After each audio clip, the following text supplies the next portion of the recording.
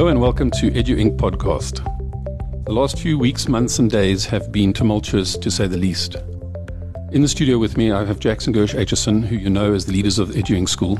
And I have to say, guys, considering all that's been going on, you're looking really relaxed and excited. Yeah, we are excited. We're definitely excited. I don't know about relaxed, but the excitement is palpable at the moment. Education has been needing to change for a long time, and we are tired of hearing all the stories about how it's industrialized. And this is it. This is the time to actually put our big 7-league boots on and take big strides forward. And Edu Inc.'s ready for this. Yeah, there's a very good vibe. And as we go into this, Gersh, what's the overriding philosophy, value, purpose that's driving what we're going to be doing for the next few months? I think a lot of people are using this as an opportunity to have a 7-week holiday, to do nothing, sit at home, watch Netflix. At Edu Inc., I would like to expose our students and our teachers to what the real world of work looks like in the 21st century, working from home, working independently, and focusing on the outcome. And the outcome for us is, doesn't matter what happens in the world, what happens with coronavirus, you are going to finish your curriculum this year, you're going to be assessed properly, and you are going to go to the next grade next year. We've got a plan for the next 3 weeks. We'll have a look when we get back next term, and we'll take it from there. On a practical basis, what are we doing over the next few days? What I've communicated to the students and what I'm communicating to our community and our family right now is that tomorrow, which is Tuesday, at 3 o'clock, Edu Inc. is going to close its physical premises. Learning is no longer going to be happening at Education Incorporated, but education is going to happen from home. We are not homeschooling, we are schooling from home.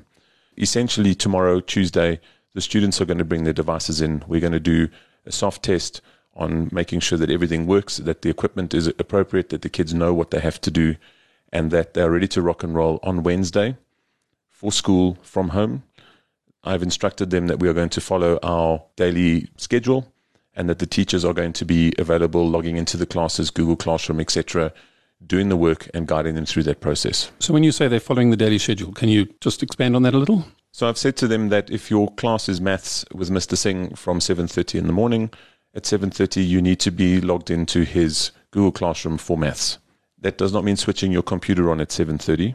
At 7 o'clock, switch your computer on, log into the classroom, log into your Google account that you all have and use regularly, and be ready to start your class at 7:30. You talk about the children logging into their computer. Tell me a little bit more about your expectations for where they're going to be working. The kids are going to be working at home. As Gershom said, it's schooling from home, not homeschooling. But what's important here is creating a distinction for the children that when they are sitting in that space at home, it is as if they are at school. They've got to feel that feeling of, now I'm at school. And it really should not be in their bedrooms as far as possible. I think what's important in terms of the learning environment, essentially school at home, is that it's distinctive from the rest of the relaxation, the computer games, the TV, etc. So I'm suggesting that there is a school space created at home, if possible, that is outside of their bedrooms, outside of a place where they normally relax, and they can sit and be dedicated to learning for the 6 or 7 hours that they're required to do as their schedule is requiring them to do it. And this is their own computer. This is not a shared computer. As much as possible, it really should be their own computer, because the likelihood of parents also now staying home to work from home as part of this quarantining is very, very high. So therefore, yes, the kids should really have their own devices at this point.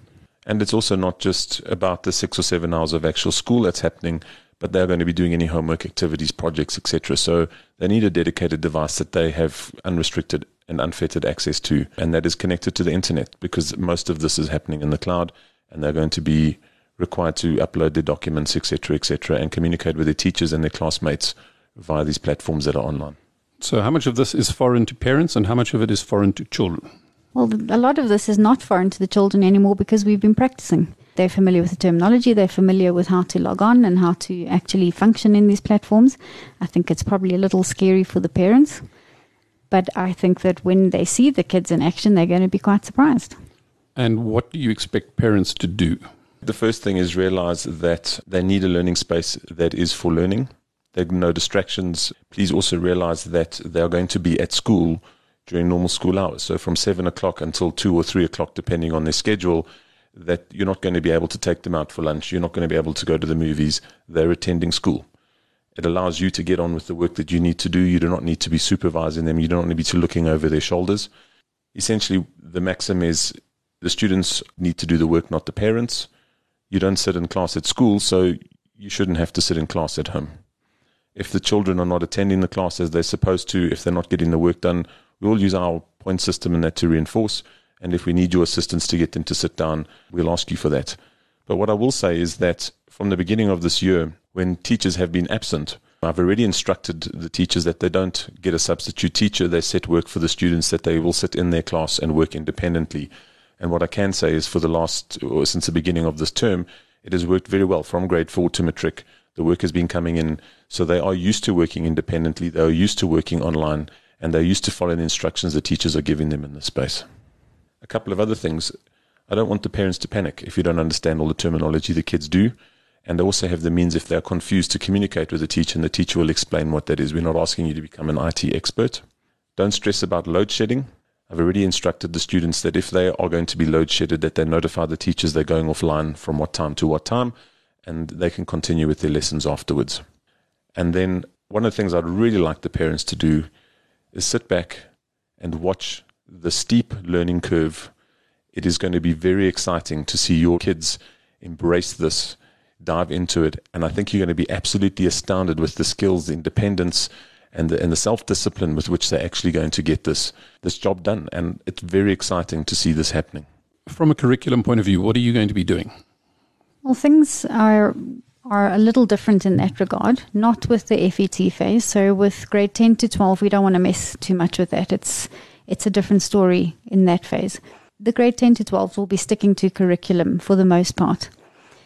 In the grade 4 to 9 space, however, we're going to be using this as a really, really fun way of getting into learning a little bit differently. So what we did was we sat and we thought about what are the skills our kids really, really need, but are sometimes not that hot on. And it's things like the reading. One of the things they're going to do is they're going to do a daily read where they are required to record themselves doing so and then upload that into their Google Classroom. That will form part of the term 1 mark. The second skill that all kids need in this day and age is the touch typing. I think a lot of us as adults wish we'd done more of that when we were younger. We've got a program that the kids use. They're going to be doing certain lessons every single day. Again, this will go towards their term 1 mark, their touch typing activities. And then things get really fun, because what we decided to do was to take essentially all the soft subjects like life orientation and PE, essentially all the things that they really needed to be at school for. We took those hours and we thought, hang on a second, we've got some time here to play with. So what we're going to do there is we're going to enroll every child onto an online course of some form, either Udemy or, of course, one of these online colleges. And they're going to do courses like entrepreneurialism for children or coding for kids or something that really excites them. And that's going to make up some of their term 1 mark as well. So is that an extra cost for parents? No, it's not an extra cost for parents, because with this increasing virus threat and all the advice we've been getting to keep away from public gatherings, we haven't actually used our outing budget. The outing budget will be used to pay for the courses instead. So if you were having a conversation with every child right now, what would your instructions to them be for the next few weeks? Well, the first thing we'd tell them that this is very exciting. Exciting times. Embrace it and have fun with it. This morning at assembly, when discussing with the kids, there was a palpable excitement from them. I think a lot of them are quite excited about putting these skills in place. It's something different. It's something out of the routine. And I think part of the culture of EduInc is embracing this in a sense of not knowing what's happening, but trusting that it's going to work. And I think the big focus is on independence, responsibility. And when we're having conversations with them about the teachers not being there, and we say, we're giving you the responsibility of working without a teacher, you know what has to get done, get the job done. These are our expectations. And I think it's translated well in the classroom. And I think the parents are going to be pretty surprised to see that happening at home as well. So my instructions in assembly this morning were very simple. Take all your books home so that you have all the resources available to you. Number 2, make sure you have a device that has a keyboard that connects to the internet so you're able to access the learning and the teaching that's going to happen online. Number 3, find a space at home where you can work for 6 or 7 hours without being disrupted and without getting disrupted or distracted at home.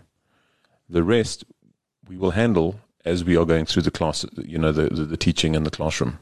I've also said to them there might be some unexpected glitches, a couple of curveballs. This is something that we can expect. something that we've dealt with in the past, and I'm quite sure that it's well within our realm to actually deal with now.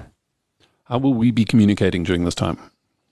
So traditionally, grade 8 to grade 12 have WhatsApp groups with Jackson and myself as moderators on the group. We'll be adding teachers into that space so that the teachers can communicate and the kids can communicate directly with the teachers via WhatsApp. This is a communication channel that is only open to the students. It is not open to the parents. Parents can still email the teachers directly, and for grade 4 to 7, they can email or they can use Hangouts on Google Classroom to be able to communicate to their teachers. There will also be staff at the school, so the phone lines are still available too. Worst case scenario, a phone call. I get a sense that what's happening this week is going to be one of those weeks that we look back at and say, where were you when that happened? And it's going to be as vivid as the moon landing and 9/11. How would you like people to think back on this time at Edu Inc? They are going to talk about it as in, this is what we did during that time.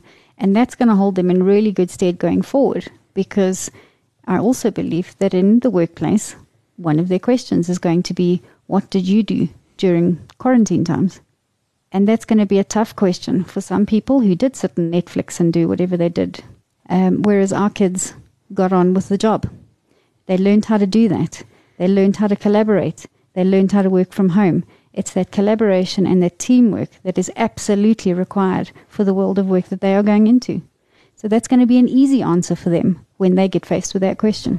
What I'm very excited about is knowing that there are going to be children or young adults going into the world, and on their CV is that they worked independently.